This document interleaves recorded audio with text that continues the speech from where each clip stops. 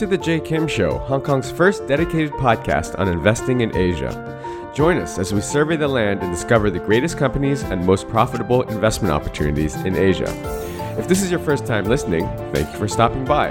This podcast is produced every week with the goal of providing actionable insights to you, the listener, with every single episode. And now, on to the show.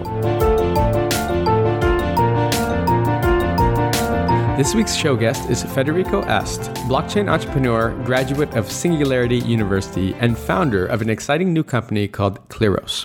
Kleros is an arbitration platform for the decentralized age. It's a unique solution for resolving disputes via blockchain and crowdsourced specialists while ensuring integrity and transparency of rulings. Kleros aims to democratize access to justice in emerging economies and other topics on blockchain and governance. Federico walks us through this interesting and unique application in the blockchain space and how his team at Kleros aims to disrupt arbitration.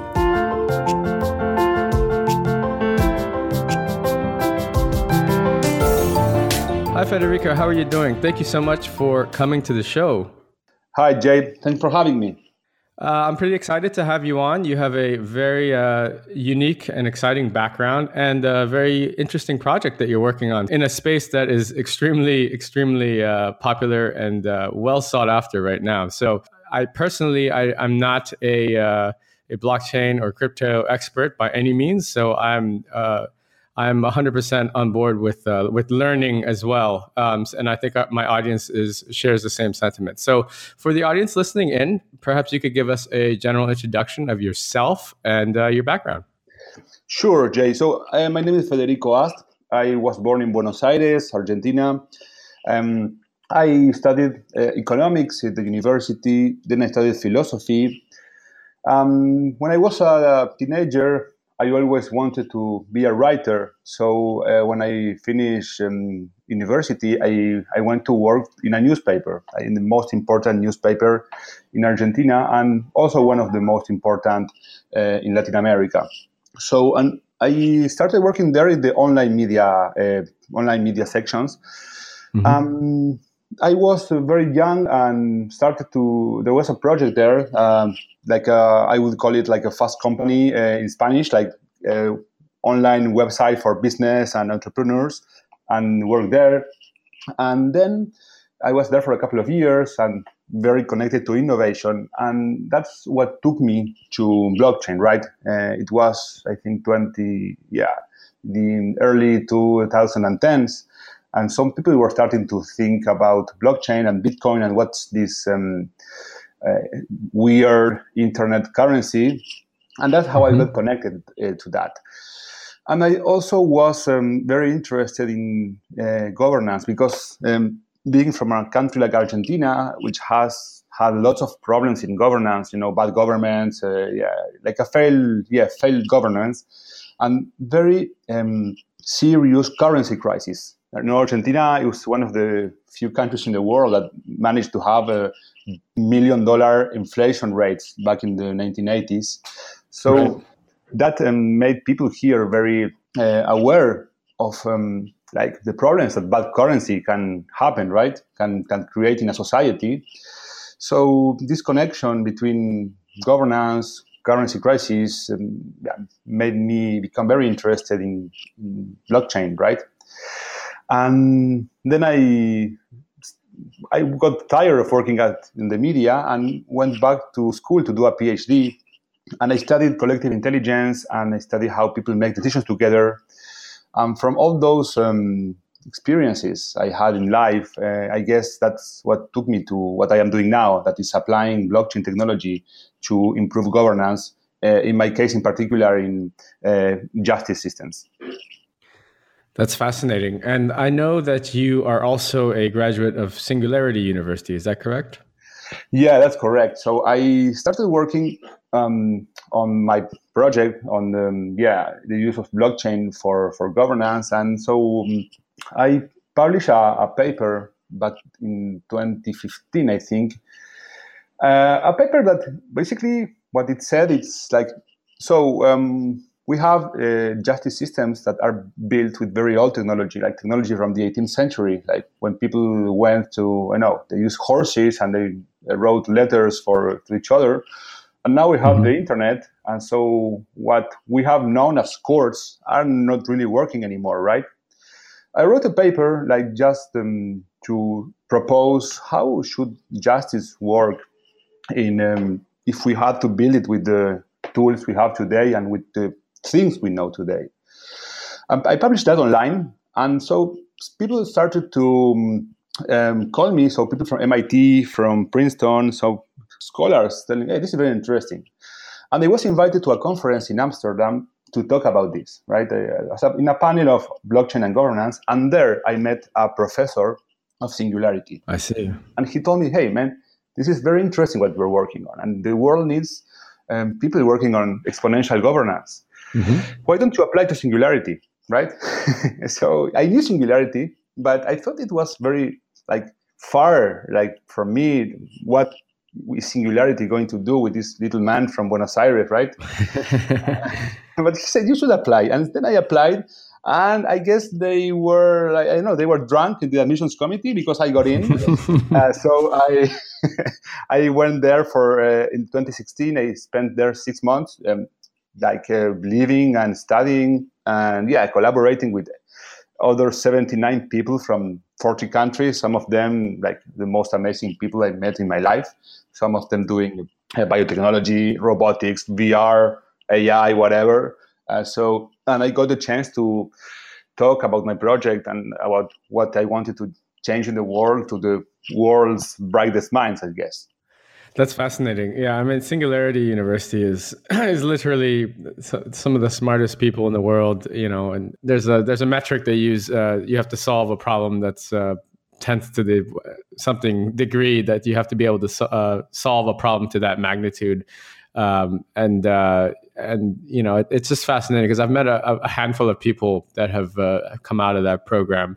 And they're just, the thinking is on a different level. So I think it's fascinating, and I'm sure you've enjoyed the experience. It's interesting to me, Federico, because as someone who doesn't have really a legal background, more of a media publishing background, for you to tackle or go into this sort of field specifically around blockchain. So I think, a lot of people, I'll take myself for example, I'm an investor, but I'm not necessarily in the blockchain space. But because I was an early stage investor, I also heard about Bitcoin and this sort of thing back in 2010-ish. But it was more of a very tech geeky type thing. I would go to conferences and people would be talking about it. Tech geeks would be talking about Bitcoin and how it was going to change the world, but it never really moved the needle outside of that small contained ecosystem. So for you to actually pursue something in this, was there a moment, a sort of light bulb moment when you were put, blockchain and governance together and you were like, aha, this is what I have to pursue? Look, I was interested in changing governance. So I was not trying to do a Bitcoin or blockchain startup. So something they always tell you at Singularity is fall in love with the problem, not with the solution. So I started to think about these topics before anyone was thinking about blockchain and governance. So the Ethereum was very, very early stage. And nobody really knew that, how it would work, if it would work. So I just was in love with the problem, and then it just happened that blockchain was the solution to this problem. If the solution to this problem would have been AI or VR or whatever, maybe I would be doing a different technology. But it turned out to be that blockchain gives us the technology that we need to tackle this big problem we have now. And that's why I became interested in this technology. And the fact that I don't have a legal background, I guess this could be more an advantage than a disadvantage. Because if you see the people who in history have disrupted all industries or all institutions, they usually didn't come from that same industry, right? If you see who disrupted, libraries, it was not like a master librarian doing librarianship better than existing librarians. So it was Google it was software engineering. If you see like the guy from Uber, he was not an expert in transportation. He was a software guy, right? And then the same in Airbnb. And, as Mark Andreessen says, software is eating the world. And it's also about something that Elon Musk says. So think about the first principles. In the end, what's a court system, right? It's a number of guys trying to find the truth about some facts that happened or did not happen in the world, and if someone broke or didn't break an agreement. So it's more about like finding the truth about a dispute, and you don't need to be a lawyer for that, I guess. That's very true. That's a great point, Federico, because oftentimes it is people that are outside of sort of the niche or the space that gives you that sort of variant perspective in. And you can actually see, a lot of times when you're too neck deep into the industry or just, deep in the thick of it, then you don't see sometimes what can be very obvious to outsiders on things like disrupting an entire industry. So, okay, so let's get right into it. This is quite interesting, and I'm excited to dive in. So let's talk about Kleros and what exactly you're trying to do there. Where did you come up with that name, and what exactly is the broad strokes, sort of elevator pitch type of idea? And let's start there, and then we'll drill down from there. Good. So, to understand this, so let me take you back to ancient Athens in the 5th century before Christ. The Greek had a different concept of justice that we have now. They did not have lawyers or judges, but they had the idea that ordinary citizens had a right to judge in a trial. So on trial days, every citizen who wanted to be a jury, he went to the court with his ID. It was a bronze plate called pinakion. It was a small bronze plate with the name on it. And then he put the plate into a big stone block with many slots called kleroterion. So that's where the names come from. So kleros is chance, and terion, it means something like altar. So kleroterion is the altar of chance. So when you put the ID there, and so then comes an official from the justice system and throws some white and black balls on a tube affixed on a side of the stone block of the kleroterion. And if you have on your row a white ball, then you are going to be a juror. If you have a black ball, so you're going to home and you're dismissed. So that's what the Greek invented in order to have juries selected in a fair way and in a transparent way, so no one could tamper with the jury selection process. So let's take this to our days, right? This idea of the fact that ordinary people could be judge in a dispute. Let's think about, I am in Argentina, so I want to hire some developer in Guatemala, for example, to do a website for me. And this guy, so we do an agreement, and I pay him, and he does the website, and I don't like it.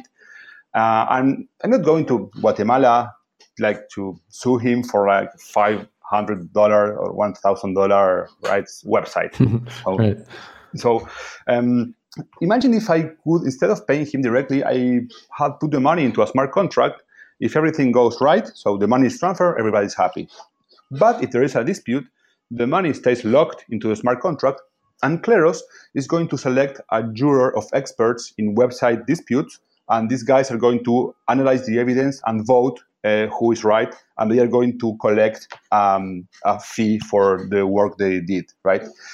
So Kleros is this autonomous organization, completely decentralized, that is going to handle all this selection process based on the ideas that the Greek had a long time ago, like selecting experts in the issue at hand for adjudicating the dispute, and not having like experts like lawyers and judges, professional lawyers and judges, but people from the community should have the right to decide. So that's the main idea. And this is a very simple case, but Kleros can be used in lots and lots of different use cases. We can use this in insurance. You can use this in government, for example, in transit tickets. You can use this in all kinds of e-commerce disputes. many different small claims, Kleros can have the possibility of solving them much better than existing solutions. That's very interesting. Thank you for the basic sort of introduction and explanation, because it helps me understand exactly what you're after here. So just to recap, so it's ancient Greece, is that right? And how did you guys even find this original scenario where the people could come and they would use their Pinakian bronze plates and they get selected for basically a jury duty type scenario, right? How did you guys find this? Did you research it? Were you a historian or someone on your team thought of it? Well, actually, remember that I am a philosophy major, so I have read about the Greek long ago. Of course, at that moment, when I read Aristotle and when he was writing about the Athenian constitution, I didn't pay too much attention to how the jurors were selected. But somehow, when you start walking your path and then you see in the past and then the dots start to connect. And I guess that's where the idea came from initially, of course. And then I did a lot of research. And of course, it's not that Kleros works exactly as the Greek system worked, but it is quite heavily inspired in the main idea, in how the Greek system of justice worked. But I guess it comes from my university education a long time ago. Yeah, I think that's great. It's fascinating how you can draw inspiration from that. Very cool. And so, okay, so let's walk through that simple example again, just so we have a live idea. The audience has a very good idea. So, like you said, let's say myself, J. Kim, wants to have a website done. I want to get my website redone, and so I hire a web developer somewhere in another country. Let's say call it Indonesia, right? And because I like this person's, I don't know, I go to his website, I see his work, and I like his style, so I want him to revamp my website. So he does the thing, I make the payment. And then all of a sudden, I realize afterwards, when the project's complete, that he forgot to add a few things, let's say. Mm-hmm. And then so this is where the problem usually begins. And this is a small job, maybe, $1,000 US, nothing big.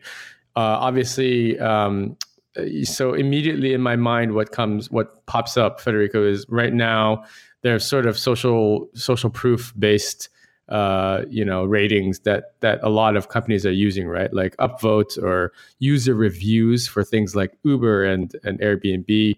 And that directly affects sort of, a sort of service provider or a consultant's ratings, which then you would expect that to negatively affect their revenue going forward or their business going forward, right?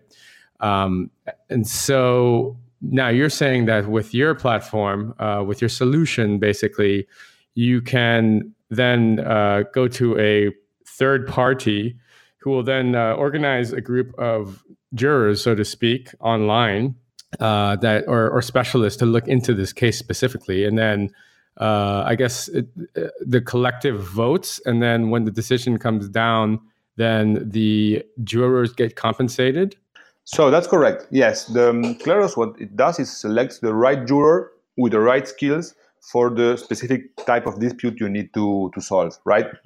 I didn't dig very much into how the jury selection process works, but this is where the magic happens. So, how do you? So, in Kleros design, jurors are anonymous, right? So you don't have to, because if you need a juror who has experience being a juror before, and you know his reputation, what happens? So you end up having a couple of jurors with very high reputation, and so maybe these guys are going to ask for a lot of money to solve disputes because they are most trustful, and that's right. Have the problem of lots of people who want to start being jurors, but they don't have any experience yet, right? So they don't have reputation points, and how can they start? Mm-hmm. It's like a very big entry barrier for them. So the thing is that if we can develop a system that can adjudicate the dispute and using jurors that don't have maybe this experience, this proven experience. So if you lower the cost, the barrier to entry to being a juror, then you have a much larger pool of jurors, right? In this website dispute about the guy from Indonesia, so maybe if you wanted to go to the proven jurors, then you have like, I don't know, 100. If you develop a system that allows everyone having this expertise to be a juror into this kind of dispute, then you have 1 million potential jurors.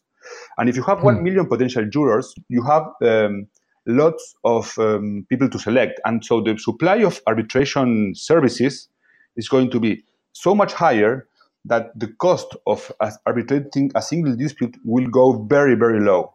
And I think that this cost will go below some threshold, after which it becomes, for the first time, possible to arbitrate disputes that before you just had to write it off because you could not arbitrate this dispute for the website with all technology. Because if you go to court in Indonesia for $1,000, it doesn't make too much business sense. But if the cost of adjudicating the dispute goes below, goes to $10 or 15 or 20 or who knows, then it makes sense, right, to do it. And then, that's when I guess when the world changes, because you think about how different industries are being reconfigured now. If with what we think about blockchain is going to be true, we're going to have in the next 5 years maybe some e-commerce websites, but completely decentralized. A platform that's like an eBay without the eBay, Uber without the Uber, an Airbnb without the Airbnb. So all cooperatives owned by the users. These cooperatives are not going to have a customer support service because they just do the one thing, right? So Bitcoin does not have the chargeback system that credit cards have, right? So each part of the ecosystem have to build one piece of the puzzle. So what I imagine as the future is like the Uber decentralized, Airbnb decentralized, and etc. decentralized are going to outsource their distributed solution to a player that is going to be very effective doing this. And I hope this is going to be Kleros, right? Right. Very interesting. So now, going back to our example here, Federico, if you don't mind. So let's say, and I'm not sure if you guys are at this stage yet of development, but how do let's say in my dispute, now how would the jurors, so to speak, be selected? Can you just volunteer, kind of like bidding on a freelance gig at a site like Fiverr or Upwork or something like that? Or are you selected, so to speak? So it works like this. So actually you self-select into a court where you think you have expertise to solve the dispute. For example, imagine this guy from, I guess, Peru, he works in a website design company, and during the night, so on his downtime, he may want to make some extra money by arbitrating disputes in Kleros, right? So he needs to have this token that is going to give him the possibility of being a juror in disputes. So I am this guy from Peru, and I have this token, and I activate the token into a court handling website disputes, right? So imagine 3,000 other potential jurors deposit the token into this court. So then there is this random machine that's going to select maybe 7 jurors, right, out of the 3,000. And so these 7 guys are going to have the right of arbitrating the dispute, and this means the right to analyze the evidence, vote on the outcome, and then collect an arbitration fee for their work, right? And so that's how jurors are incentivized to participate in the platform, because they actually make money by providing their expertise in solving disputes from other people. And so how do you incentivize the people? Because here the biggest risk is having the juror voting randomly, whatever, just to collect the fee and leaving fast of the platform. So here is where the magic happens, because this is where we use game theory incentives in order to have jurors arbitrate the cases honestly. So, and this is based on a game theoretical principle called the Schelling point. It was invented by Thomas Schelling, a mathematician, and he was a Nobel Prize of Economics 2005.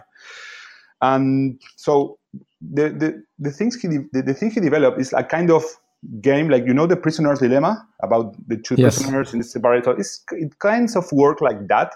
So imagine if you have 7 juries voting on the same type of dispute, and having the same skill set. So we would expect these guys to have the same decision into this dispute, right? Because they have the same skills, they have the same evidence to analyze, and so we would expect them to vote in a similar way. So imagine you have 6 of them voting A is the winner, and 1 of them voted B is the winner. So what can you assume about the guy who voted B? You can assume that he probably wasn't if the standard equality standard is the same, then maybe he didn't put as much work into it to come up with his conclusion. So that's correct. That's how the Schelling point works. So this guy, remember, he had deposited a token in order to be drawn as juror, right?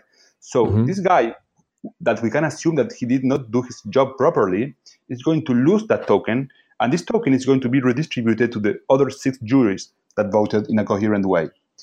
So since every juror is going to vote independently from the others, we expect them to vote for the truth, right? For the truth in this type of dispute, right? For what they think, according to the skills that they have and the evidence they see, should be the winner in this dispute.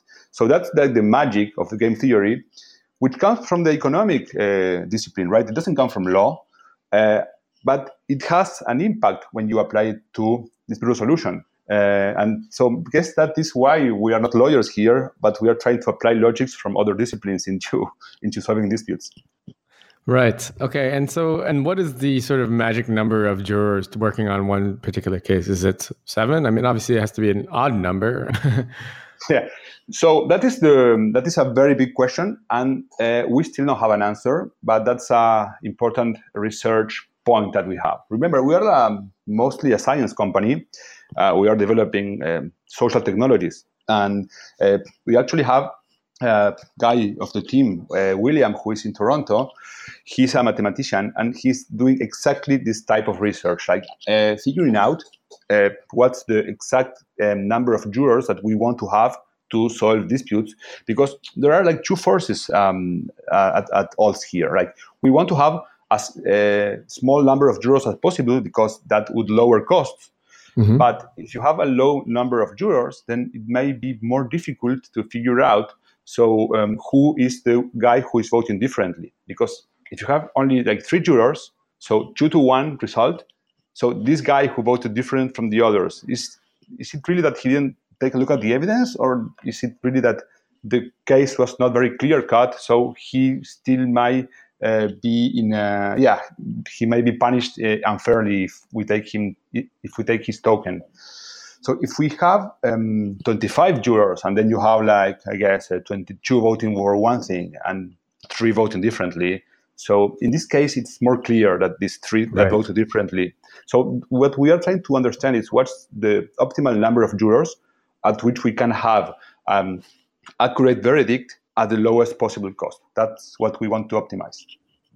That's interesting, and obviously there could be variance between cases and sectors or specific cases of different industries and this sort of thing. I'm sure you guys will have to dig into that. I guess there would be variance in compensation as well. I mean, if it's something that is a pretty crystal clear and easy type case, like a website dispute, versus potentially something much more involved, like something on the corporate level or something much more complicated, involving a much higher level of expertise. I guess the reward would be adjusted accordingly.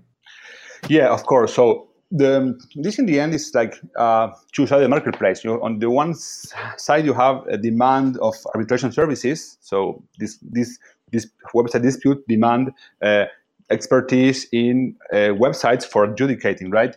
But if you have disputes like about nanotechnology, whatever, the amount of jurors that maybe have the expertise to arbitrate this is going to be much lower, right? So the fee that you would have to pay for jurors to adjudicate the dispute would be higher. So at this moment, we are focusing mostly on very simple use cases, very simple disputes. I told you the website one. So another one could be insurance. So you have like two cars who have a car crash. And so company A against company B. So who was guilty for this car crash, who has to pay. So you have a jury of people who understand transit regulation, and so seeing the evidence, they can like expert witness who was who was guilty. So we are still at this point of very early technology, just going for use cases that have like two possible decisions, like A or B, and where there are no very gray areas, right? And because when you start to complicate, imagine like solving a complicated corporate law suit in Kleros. So here you may have more actors. You can have like, there's not only two parties, but then maybe five parties. And so the evidence is not clear cut. So in principle, the technology should work for that. But this is like the early days of the internet, right? So yeah, just let us send an email for now, and then we will see if in the future we can start to stream video. But for now, we are starting to tackle very use cases that are simple. And you know why? Because lots of the problems that the people have in the everyday life, in their economic relationships, are simple as this one, right? If we can help this guy who builds websites, so that's great for starter. And then we will start to focus on more complicated disputes. Yeah, absolutely. Yeah, I have a much better understanding now, Federico, after just spending a few minutes, the last several minutes, walking through these scenarios with you, and you're doing a great job of explaining it to us, our audience, and as well. So thank you, I appreciate that.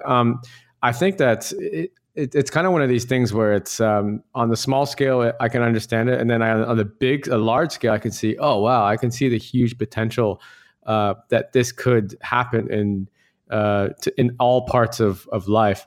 But to get from here to there, well, I guess that's for you and your team to figure out. But that's our job, yeah. It just seems like it seems like way above my level of comprehension.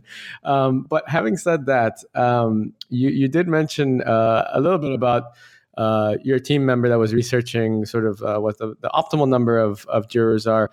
Maybe you could tell us a little bit more about your team there at Kleros and how you pulled them together to work on this exciting project.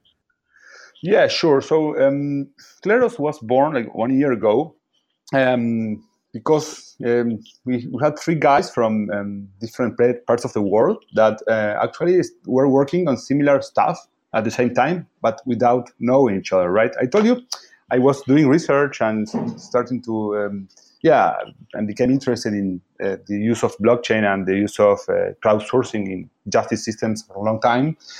So there was this guy called Clément and the other guy called Nicolas, who were in France, in Paris, and they were doing the same type of research, and they presented at a hackathon some ideas they had.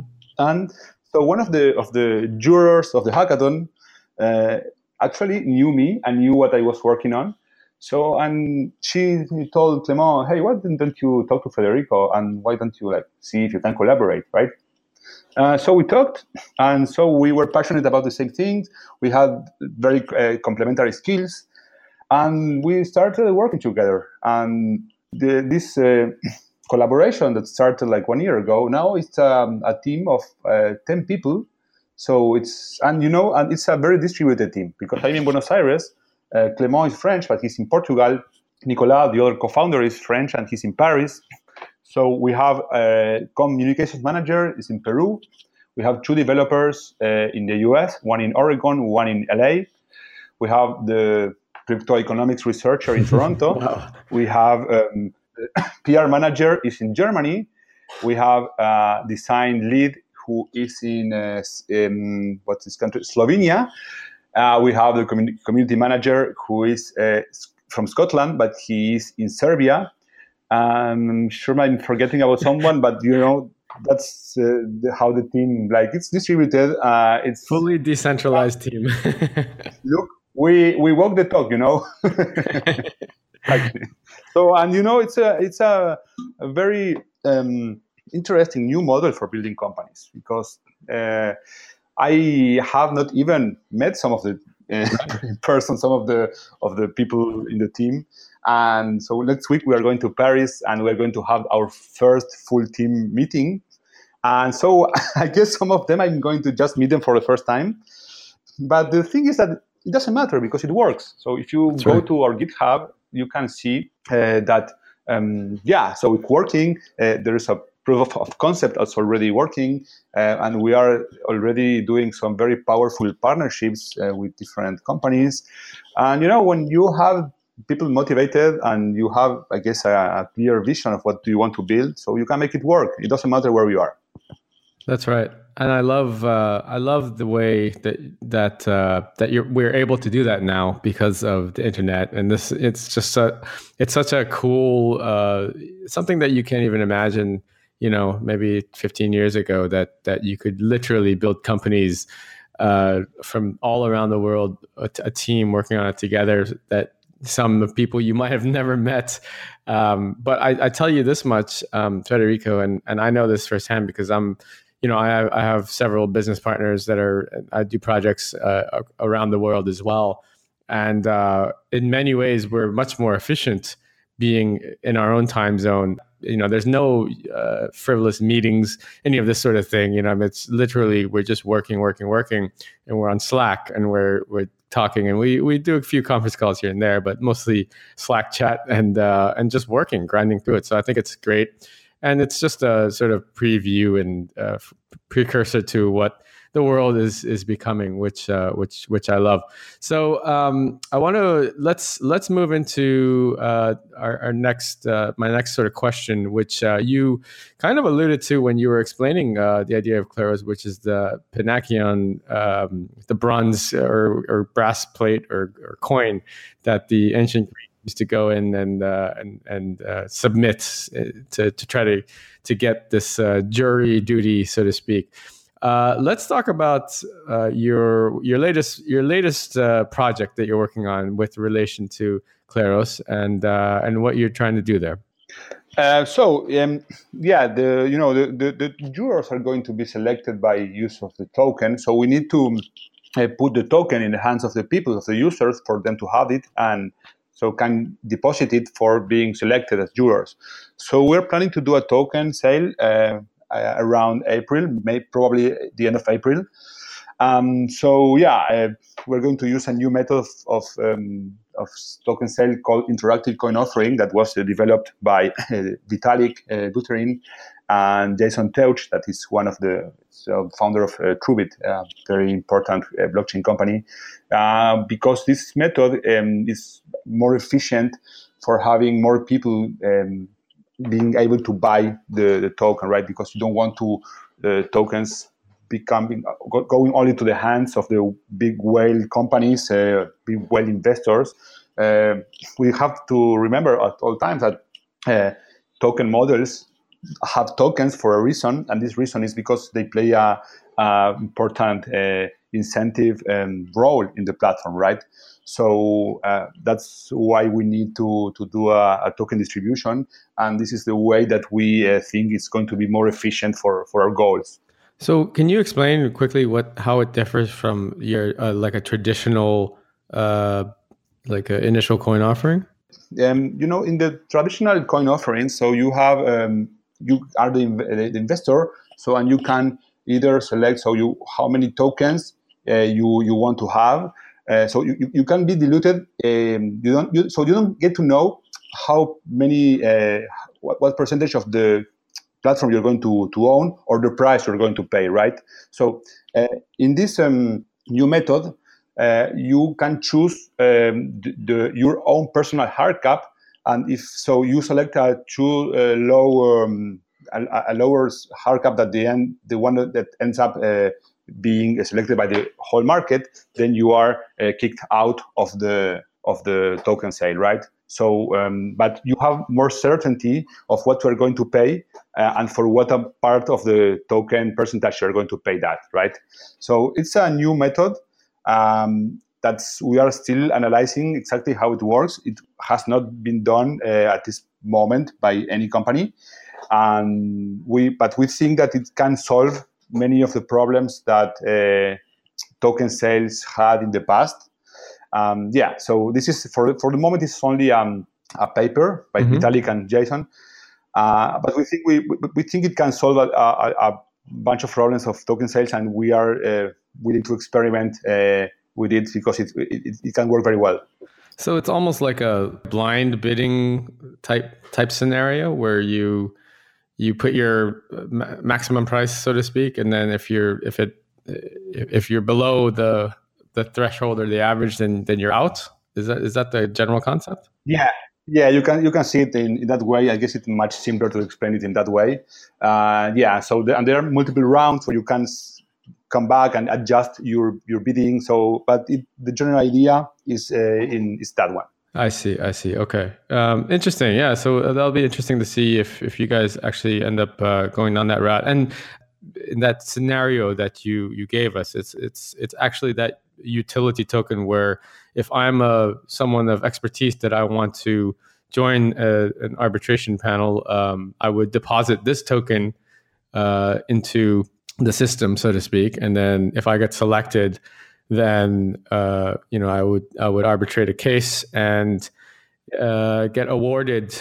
I guess you get your deposit back, and you get awarded on top of that if you vote honestly, right?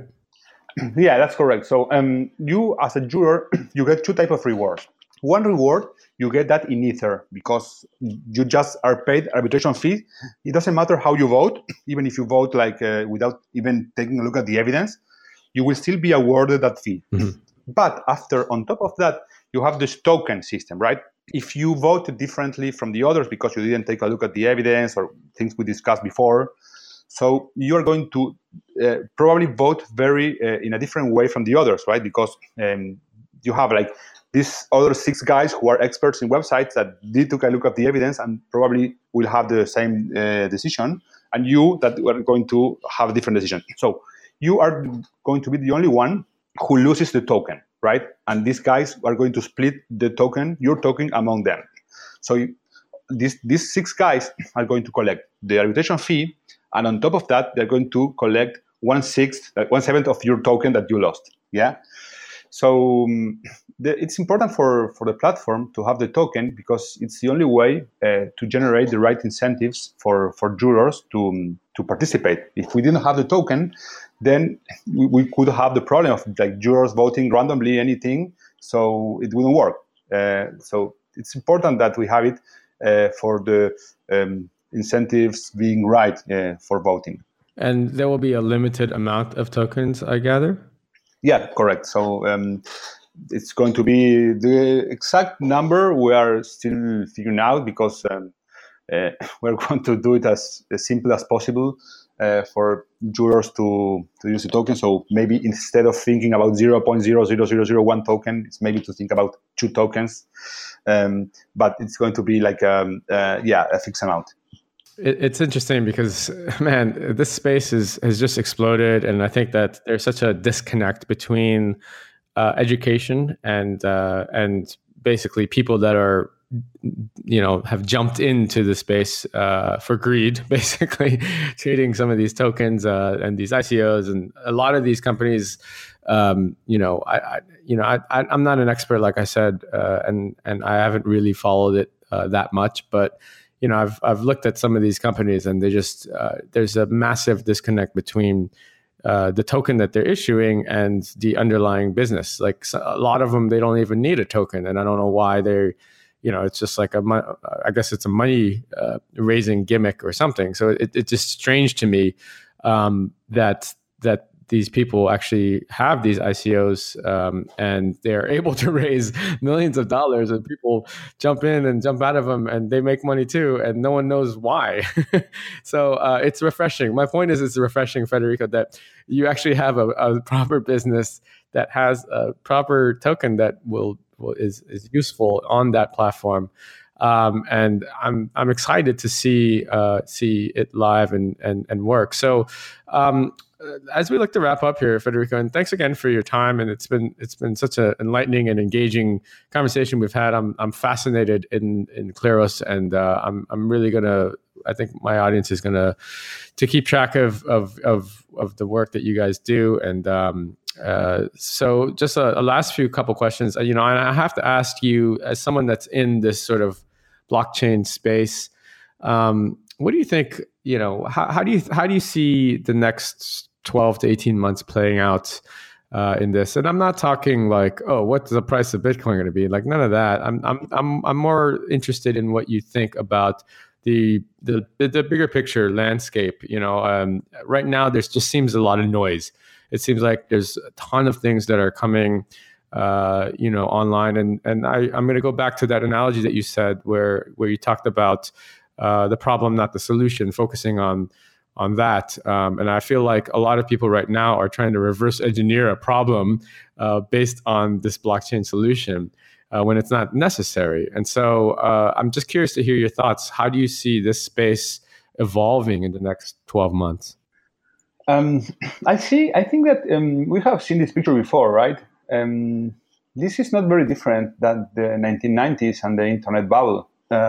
So suddenly we had this new technology called the internet that you could connect to people everywhere and send data at a very low cost. And so people started to think, okay, this is a hammer we can use for every nail, right?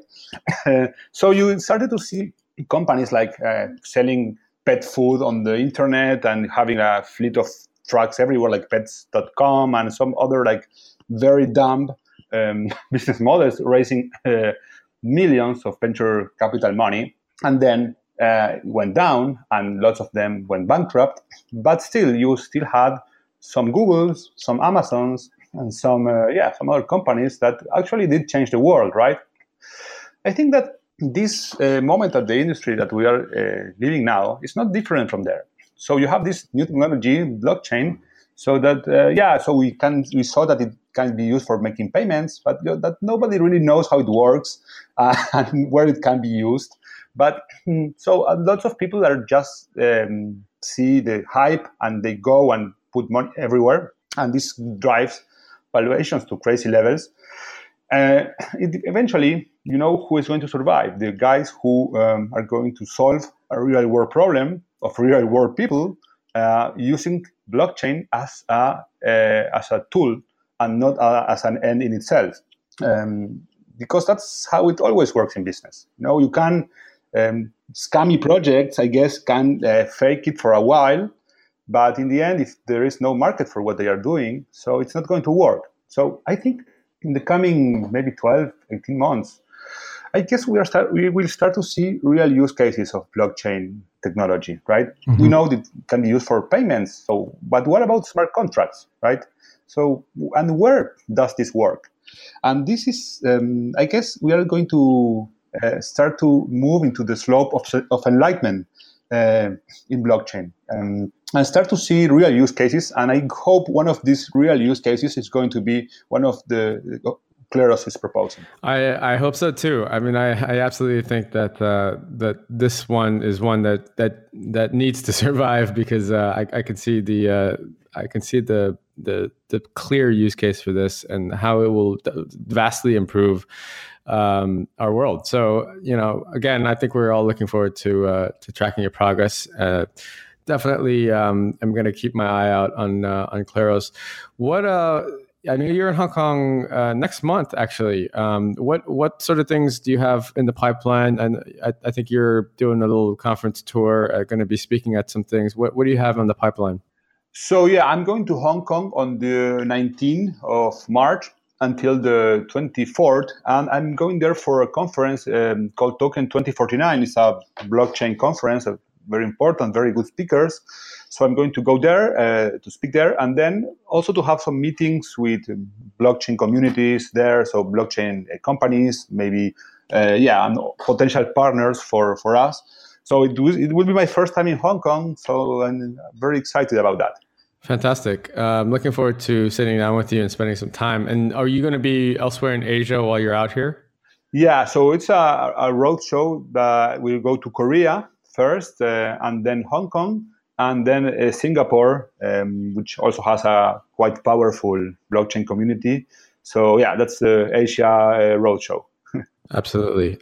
And, Federico, I'm going to make sure that all your links and stuff are linked up in our show notes here for the audience, so we can go back and reference some of the things that we talked about. But in the meantime, what's the best place that people can find you or follow you, learn a little bit more about Kleros, or maybe learn a bit about the offering that is coming up?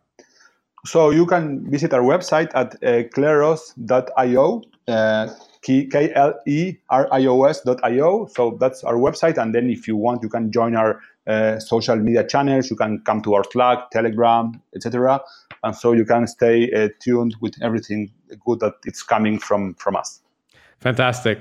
Federico, well, thank you again. It's been an enlightening discussion, and I wish you the best of luck, and we're definitely going to follow your success in the future. So best of luck, and thanks again for your time.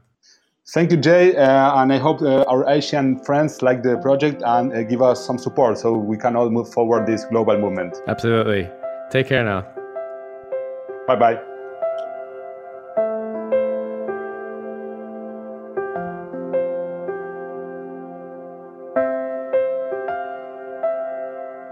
I hope you enjoyed today's episode. All the show notes and links can be found over at jkimshow.com. Come back often and make sure you subscribe, rate, and review.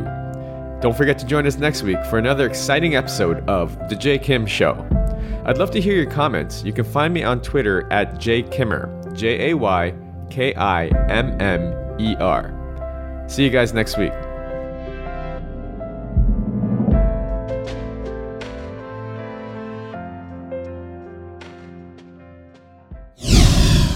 This podcast is brought to you by Hack Your Fitness, the high achiever's guide to getting ripped in under 3 hours a week. If you're anything like me, you're probably working a full-time job or jobs and trying to find time to balance family life, social life, and last but not least, fitness. Look, I get it. I'm a full-time investor and entrepreneur myself, and father of two. So how am I able to stay fit year-round without spending hours and hours in the gym killing myself on the cardio machine? After struggling for the last 15 years trying every workout and diet under the sun, I finally designed a system that allows me to achieve and maintain single-digit body fat for life in under 3 hours a week. Cardio not required. Head on over to hackyour.fitness and download my free 13-page guide that teaches you the simple science behind efficient fitness and smart nutrition and gives you everything you need to know to finally take control of your life. That's hackyour.fitness.